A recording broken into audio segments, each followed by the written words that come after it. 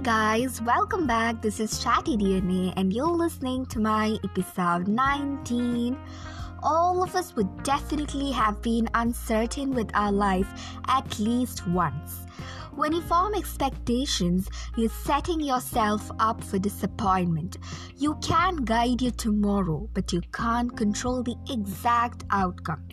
If you expect the worst, you'll probably feel too negative and closed-minded to notice and seize opportunities. If you expect the best, you'll create a vision that's hard to live up to.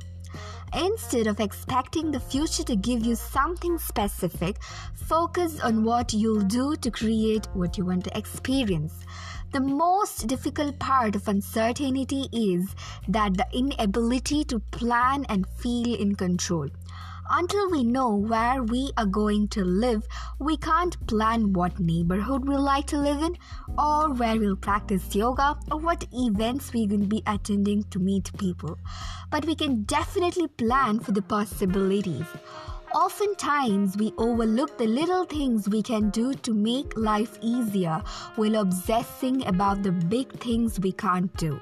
When you obsess about tomorrow, you can't control. You're too busy judging what hasn't happened yet to fully experience what's happening right now.